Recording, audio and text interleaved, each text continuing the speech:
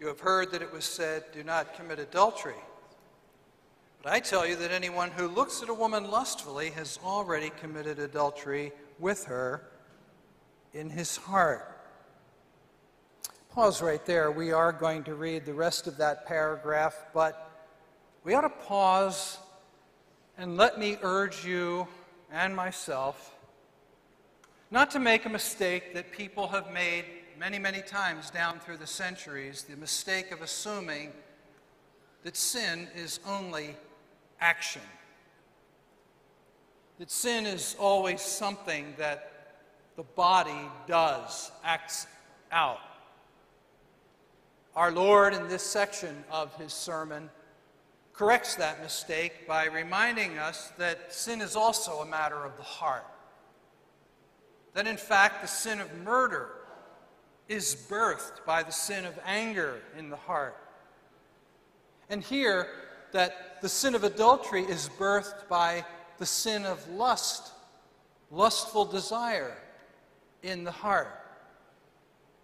And if we don't get this, if we don't grasp what Jesus is saying, we are likely to make another mistake that has been often made down through the centuries, and that is treating sin in a surface way instead of with the radical heart surgery that it calls for. And so in verse 29, our Lord continues, "If your right eye causes you to sin, gouge it out and throw it away. It is better for you to lose one part of your body than for your whole body to be thrown into hell. And if your right hand causes you to sin, cut it off and throw it away. It is better for you to lose one part of your body than for your whole body to go into hell."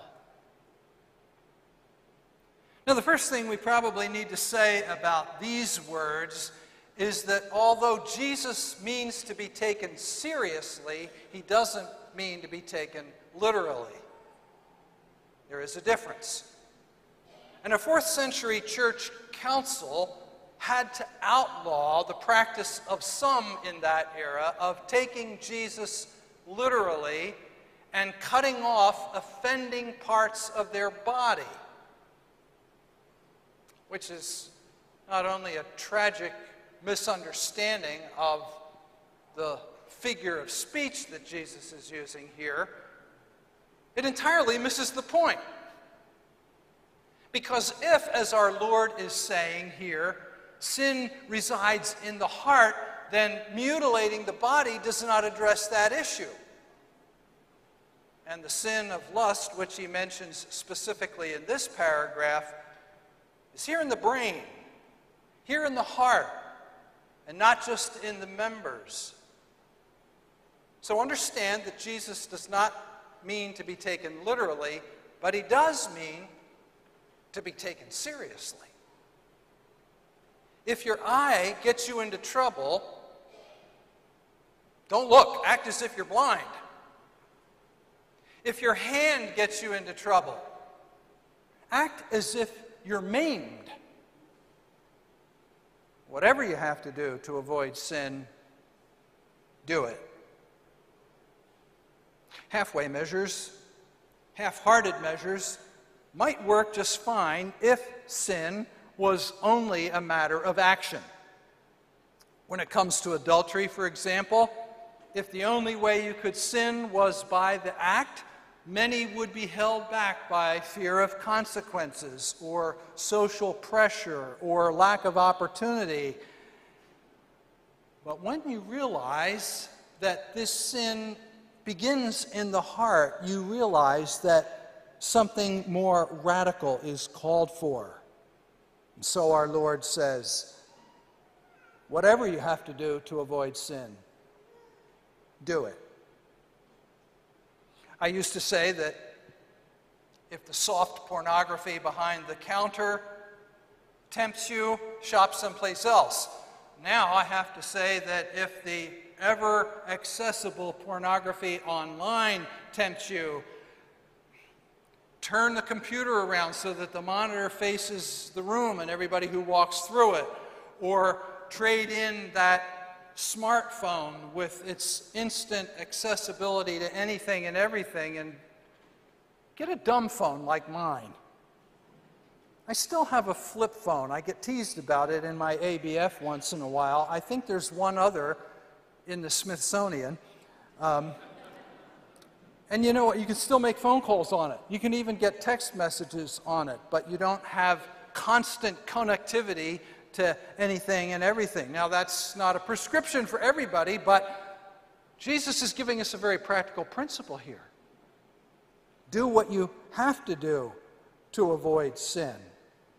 If going to a given party might get you in trouble, do something else that night. If you already find yourself at a place where you're tempted, make like Joseph when tempted by Potiphar's wife and get out of there. If seeing the latest movie or reading the best-selling novel might tempt you in this area, then don't see it. Don't read it. Somebody, maybe even you yourself, will say, yes, but there's so much of value in it, or I don't want to be an ignoramus. Consider the words of John Stott, who said, it is better to suffer a little bit of cultural amputation in this life than risk destruction in the next. But maybe sexual temptation is not your issue. Maybe that's not your problem. Maybe you struggle instead with abuse of alcohol or laziness or a loose tongue or wasting time. I wonder if you can see that this principle of radical amputation applies to anything that we might struggle with, anything that gets in the way of our making God-honoring, lasting changes in our life. It isn't the only principle in the Word of God for resisting temptation and making lasting changes, but it is an important one, and my hunch is that a few dozen of us, probably at least, need to hear this and take our Lord seriously on this. In Matthew chapter 18, he repeats this principle. Gouge out the eye, cut off the hand that gets you in trouble. But there, it's not specifically tied to lust and adultery. It's more of a general principle for dealing with any kind of sin or temptation. I think, for example, of David Maines, the respected radio Bible teacher, who years ago gave up reading the daily newspaper. What's wrong with reading the newspaper? Nothing in and of itself, nothing for most people. But Maines realized that he was spending far too much time every day, time that could have been spent in more meaningful kingdom activity, consuming news, most of which didn't really help him live for Christ one way or the other, just so he gave it up. That's kind of cutting off the hand, gouging out the eye, taking a pretty drastic step. Or I think of a couple who came to a pastoral counselor because of their struggles handling money. Time and time again, they found themselves deep in the hole, in debt, struggling to make ends meet, and they understood that they were not honoring God with the way they handled their finances, and finally sought some advice. Well, the counselor asked them, "What have you done so far?" He said, "Well, we've prayed."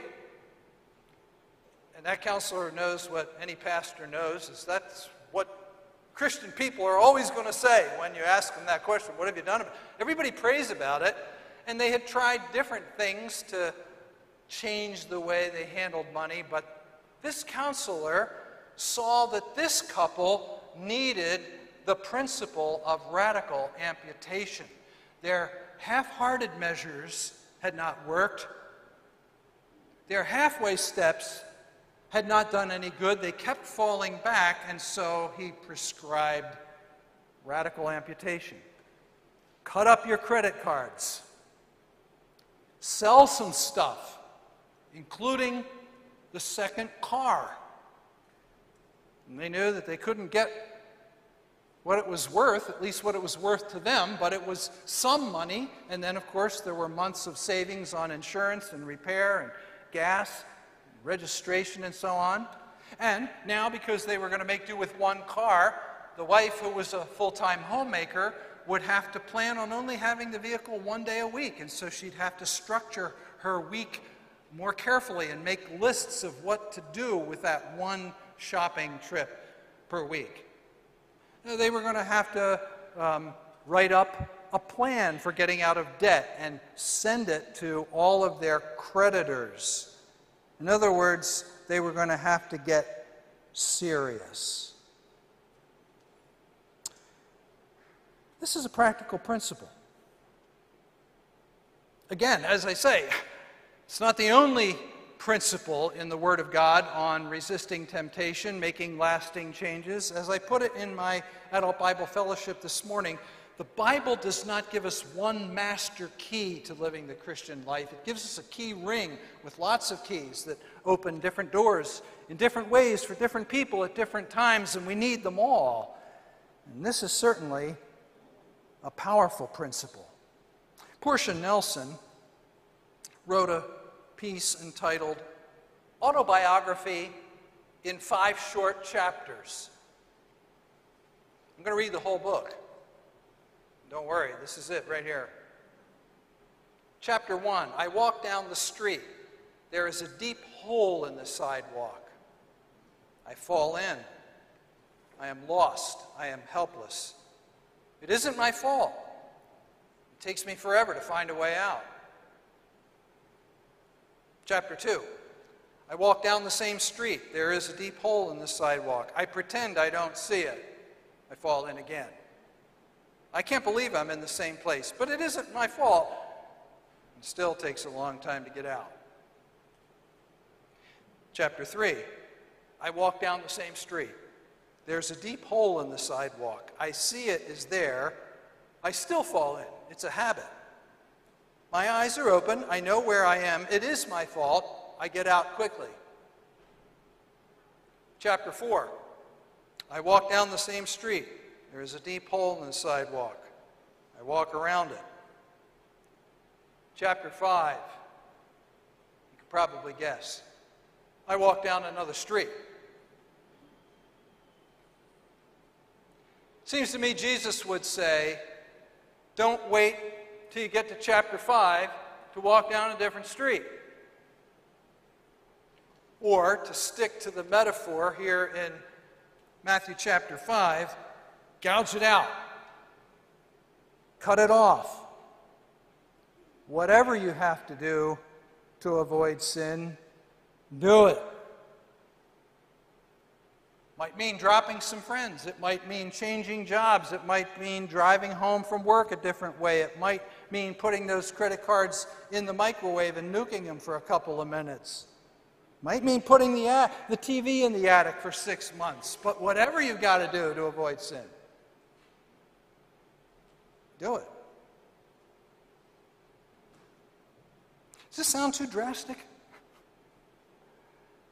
Sure, we all want to live a good, God-honoring life, but can't you carry things too far? Well, let me tell you about a farmer in Colorado who got his hand caught in a corn-picking machine.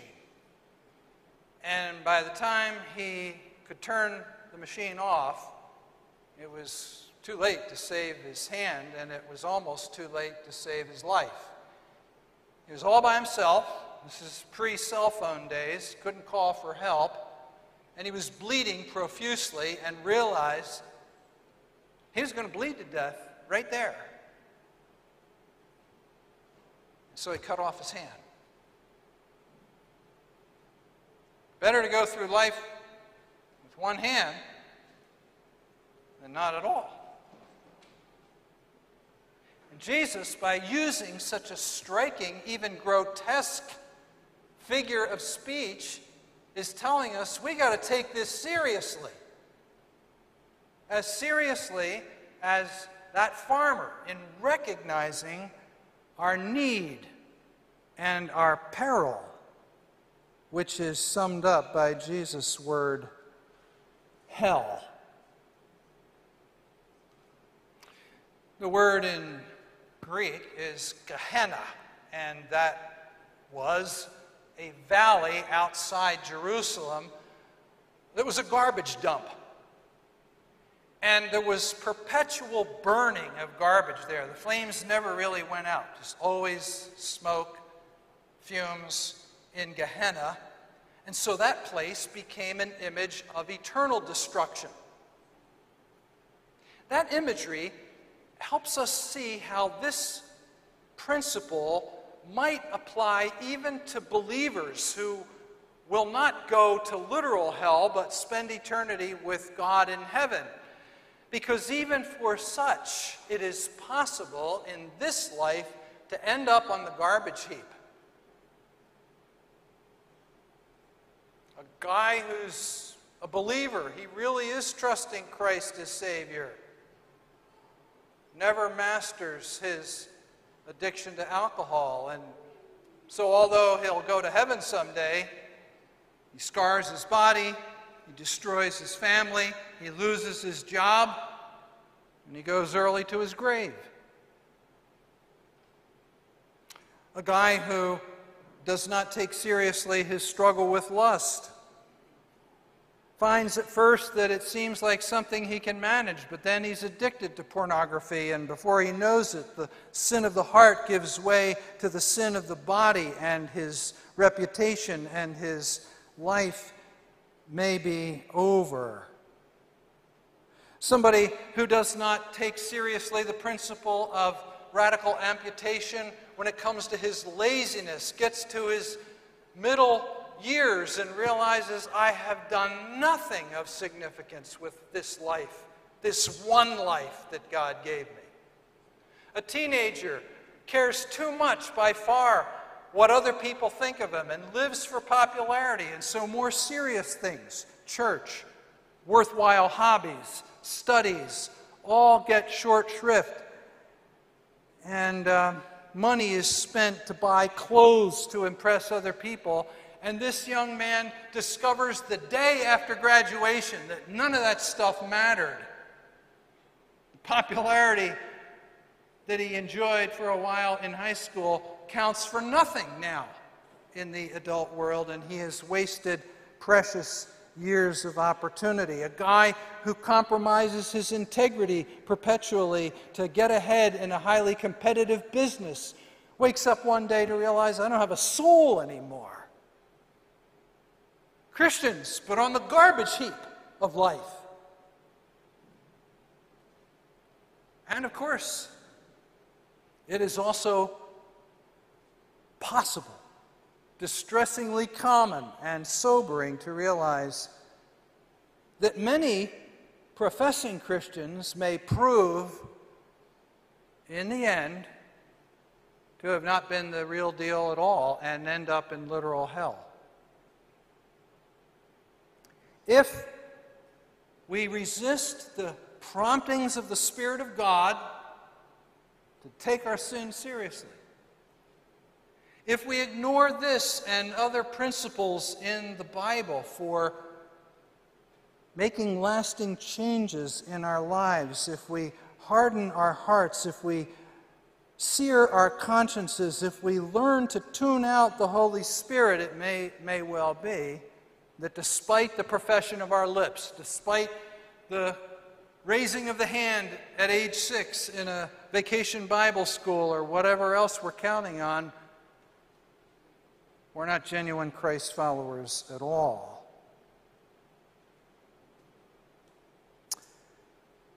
George Sweeting, I think still alive. Somebody can correct me later if I'm mistaken on that. Respected president, past president of Moody Bible Institute, has preached in this pulpit before retirement. Tells a story about when he and his family were at Niagara Falls.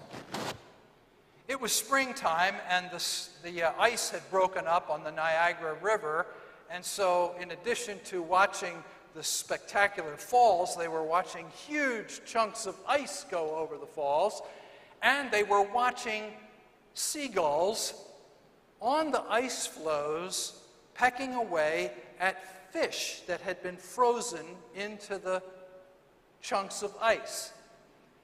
And as the ice got to the brink, the gulls would stretch out their wings and fly away. But Sweeting and his family watched one gull that seemed to be waiting dangerously long before taking off.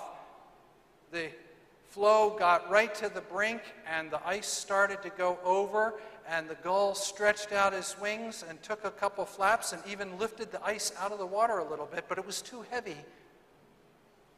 And the ice and the gull plunged into the abyss.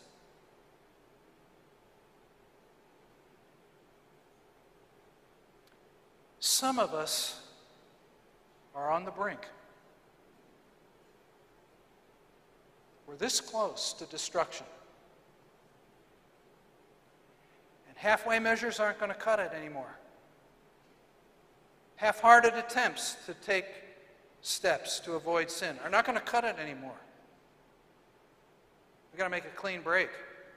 We've got to do something drastic. We've got to cut it off.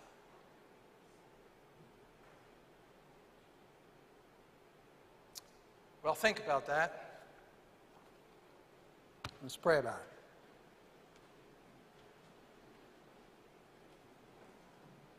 it.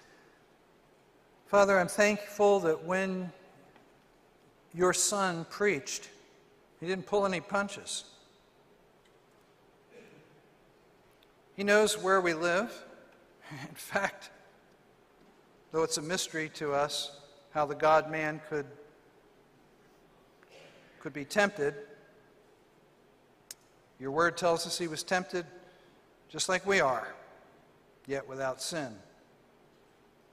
So he knows what we feel, he knows what we struggle with, he knows how keen that draw can be to the dark side, to what displeases you.